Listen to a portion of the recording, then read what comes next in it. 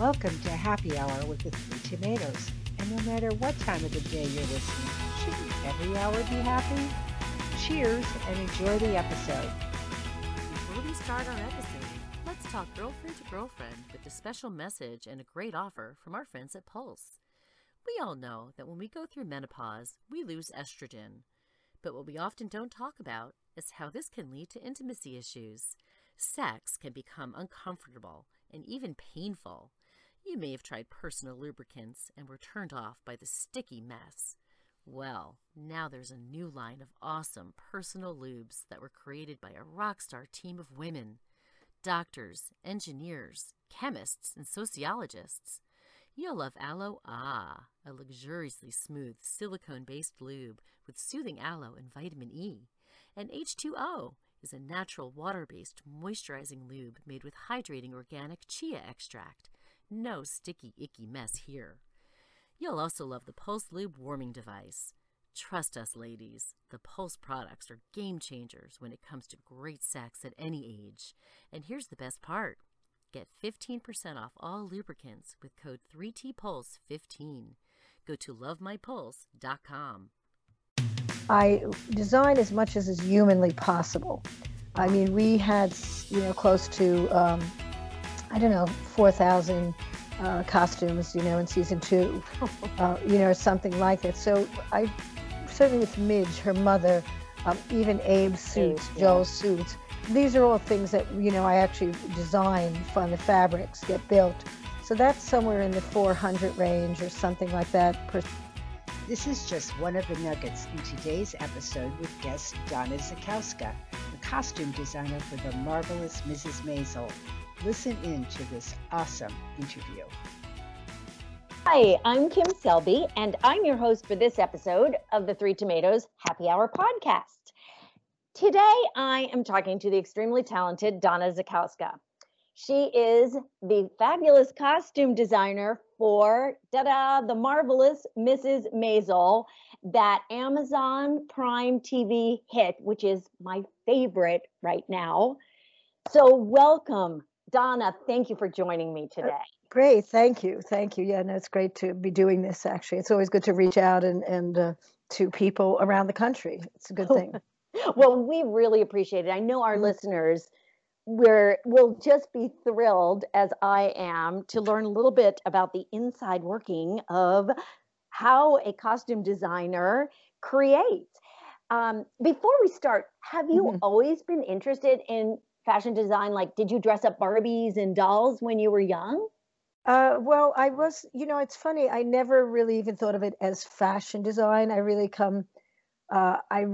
was trained as a painter. From the time I was 5 years old, I was creating art really my whole life.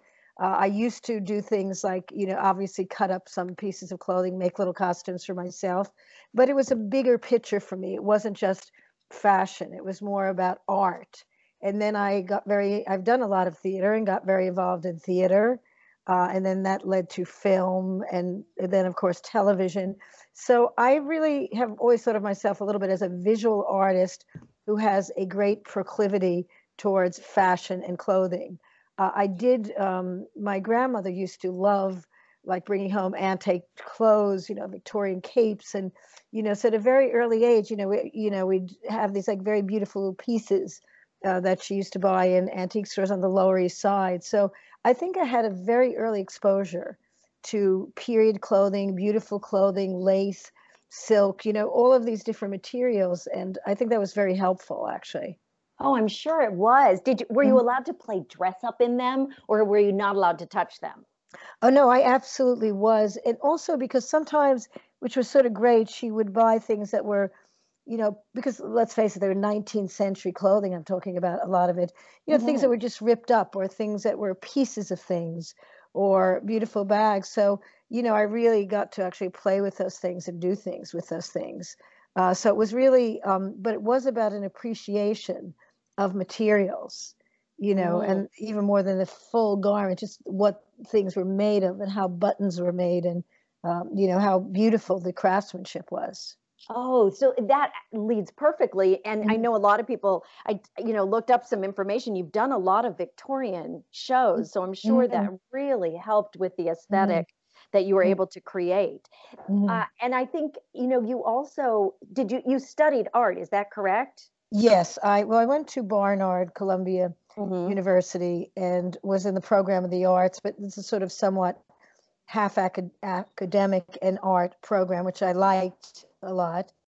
And then I went to Parsons for a year, and then I went to the Beaux-Arts in Paris for a year studying painting, both of those Oh, years, and then went to the Yale School of Drama, yeah, I where I saw. was in the design program. Oh, yeah, I was wondering if you were an onstage persona as well, or if you did the behind the scenes, the costuming. So did you also learn set design and studied all of that as Yes, yes, well? set and lighting, and so really, I hope always in terms of my work, I like to sort of get a feeling, the whole picture. That's why the extras are so important to me because they have a sort of scenic element, Right. and also the sort of painting, the idea of, you're creating an image, in the way when you're doing two-dimensional painting or something, you're creating an image. Right. You are definitely painting an image on set.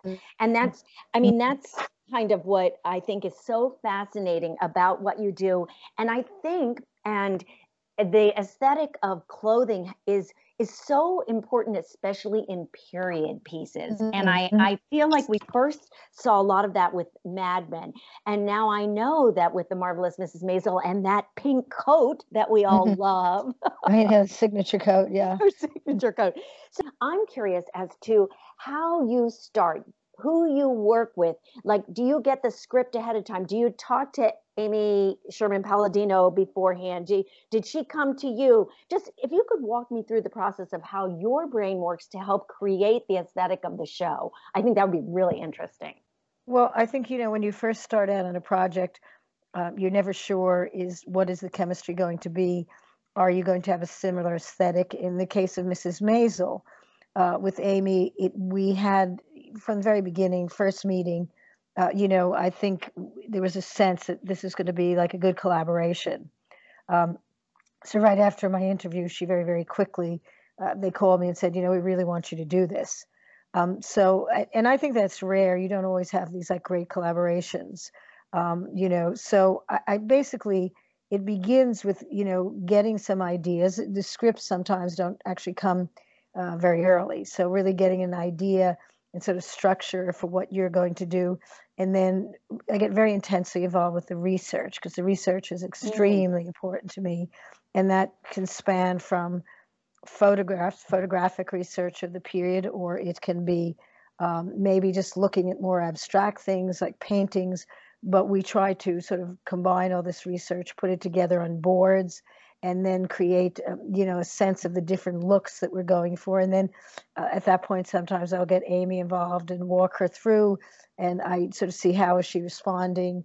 Are we on the same page, or what direction to go in? And then we begin once we feel secure about that, then we begin the process of looking for the fabrics and, building. And that now we're at that moment where we have like a month or less, and it's pretty crazy. Where uh, wow. it'll be very intense, yeah, to get this all going.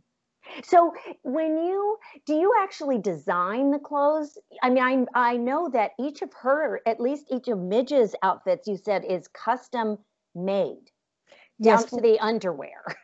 yeah. Well, the thing is that I design as much as is humanly possible. I Uh-huh. mean, we had, close to I don't know, 4,000 costumes, in season two, or something like that. So I certainly with Midge, her mother, even Abe's Abe, suits, yeah. Joel's suits. These are all things that I actually design from the fabrics, get built. So that's somewhere in the 400 range or something like that per season. Oh, 4 to 500 of things that are actually built and designed, and of course they're the key pieces.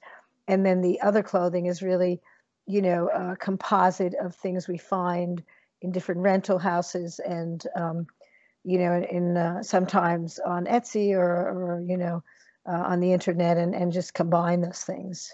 right. So was it your decision to put, can you talk a little bit about the progression of how clothing move or fashion or design or costumes moves the story forward. I think it's really interesting. I, being interested in fashion and theater, always see those things, but I think sometimes people just look at it and go, this is a great show, and they don't really know why.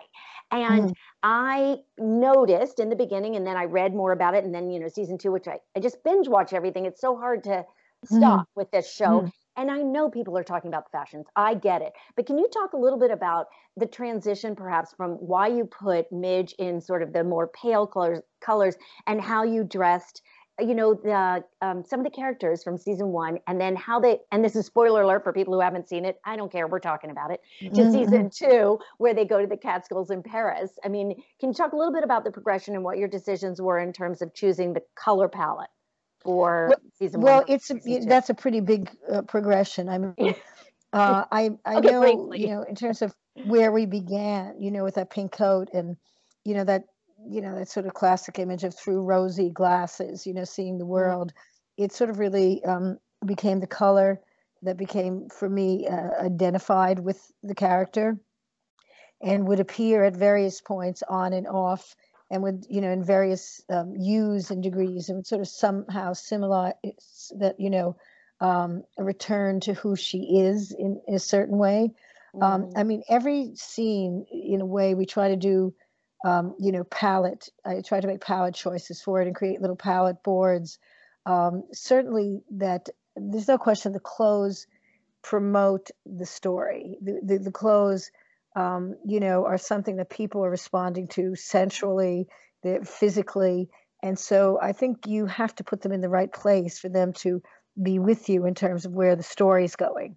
Right. So I mean, sometimes you'd love more time doing that, but you try the best you can to sort of be at one with the script.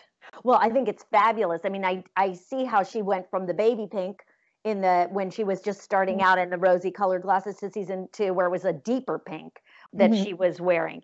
Like, would Amy or the writers, would they write that I want Midge in a black dress when she's doing stand-up and it has to be fabulous each time? Or do you choose that? Do you say she should be in the black cocktail dress? Well, it's a little bit of a combination, but certainly in terms of the black dress, that was something that Amy, had in her mind. She often has the whole arc of this show in her mind. Like, I might not know it, but I think she does have that arc. And I think she always knew, because I purposely never used black through the whole first season until we got to that last scene, that she wanted her in a somewhat, and I don't want to say it's not a copy of Joan Rivers, but in somewhat of an allusion to it.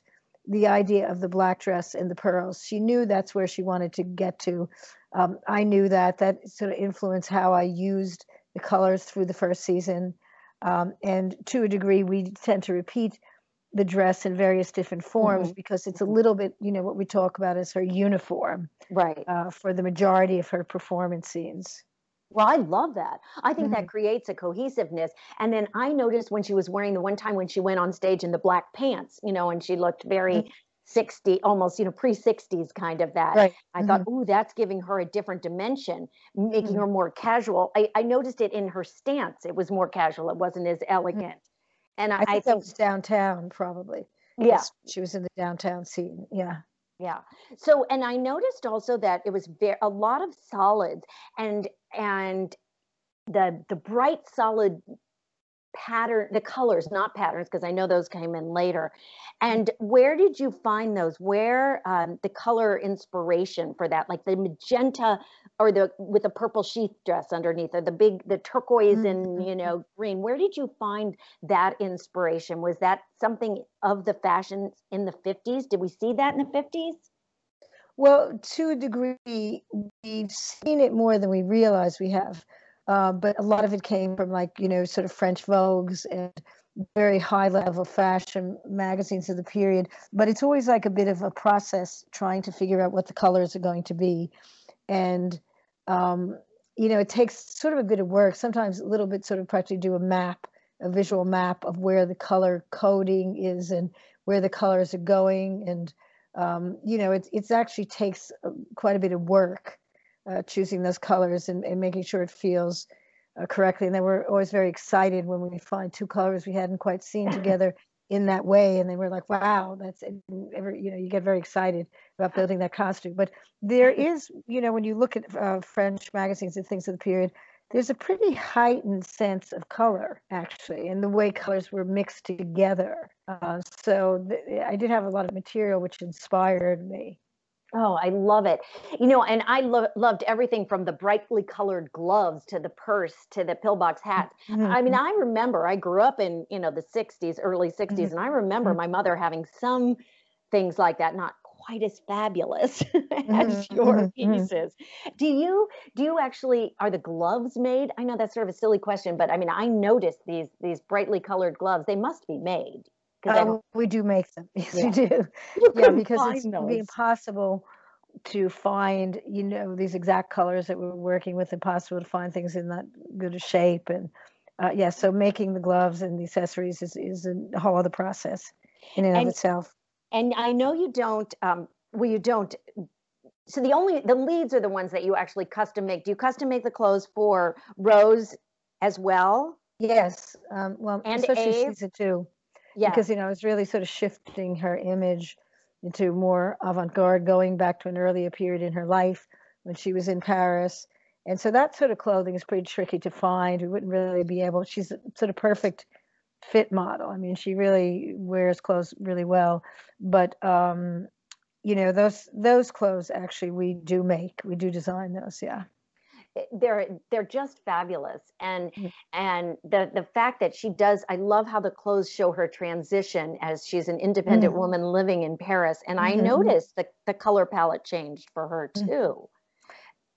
Yeah, definitely. It was, it was a little bit more of a sort of earlier on a Chanel, pale, but, not with very strong choices in a way, just beautiful, tones, pastels. And then we sort of shifted. It started with the colors in Paris, which were much, the purples, deep reds, that were very much a part of that sort of Parisian color palette, and it was a little bit more. And since then, we try to always have a little bit of an avant-garde element in her clothing. When I say avant-garde, just something more. So she's not just the typical housewife. Anymore. She's not just the typical mother, really trying to find her identity also as a woman. That was a very important part of season 2. And I love that. I love how the clothes really show her transition emotionally. So you get the emotional and physical and the beautiful costume design as well.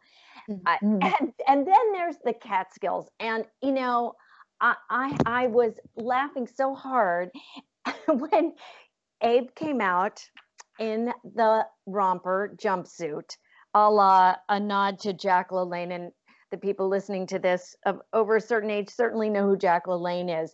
And I'm assuming that was your inspiration for his workout jumpsuit. Yes, it was. Yeah. And then I just worked a little bit graphically, with the different shapes and colors. But, there wasn't, the 50s wasn't a heavy period unless you were in the Olympics or something, where people were going to gyms, and it wasn't like, now we have so many exercise lines, Right. So the Jack LaLanne thing was just the right thing right away, and like that sort of very funny jumpsuit, the fact that he wore those little ballet slippers or things with, that was his sort of, it was truly of its time. It's the sort of thing you're not going to see now, So it was good to make it like very real for the moment. It was wonderful. It just like brought a spark of life and remembrance to my mind. But I loved it. I loved the whole Catskills, and you introduced florals. What was the, is there a reasoning behind where you gave them patterns just because it was lighthearted and summery and Catskill-like? Is that why the bright, bold patterns came in? Well, I think that was a part of it. And I think also, somehow you really wanted to have this sort of, jubilant sort of happy feeling to it. Also, when you're dealing with summer fabrics and light fabrics, it's a lot easier to deal with pattern, and I think it very much was something that people loved in that environment in the Catskills. It was very much about the patterns. And so it really, a lot of them are, dealt with a lot of transparencies, like fabrics over solids, So it was actually, after having done so much solid work, it was really like sort of fun to then be able to really embrace patterns. Because I don't normally, like, I don't work with patterns a lot. I will and do, but it's not something I immediately am attracted to. But in this context, it made sense.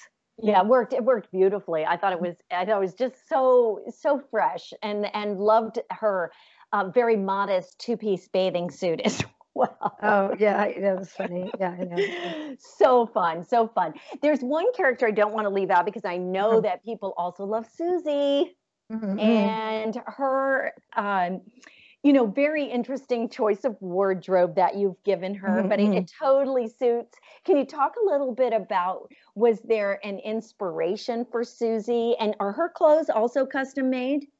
They are. Basically what we do is try to find some prototypes and then create them from the prototypes. But that character really came from I did a lot of research on downtown, the Uh-huh. West Village, and sort of the clubs and people in the clubs. And there were really quite a few images and characters that I sort of composited and created that image, and the whole thing, the hat just gives her a certain gravitas and a presence.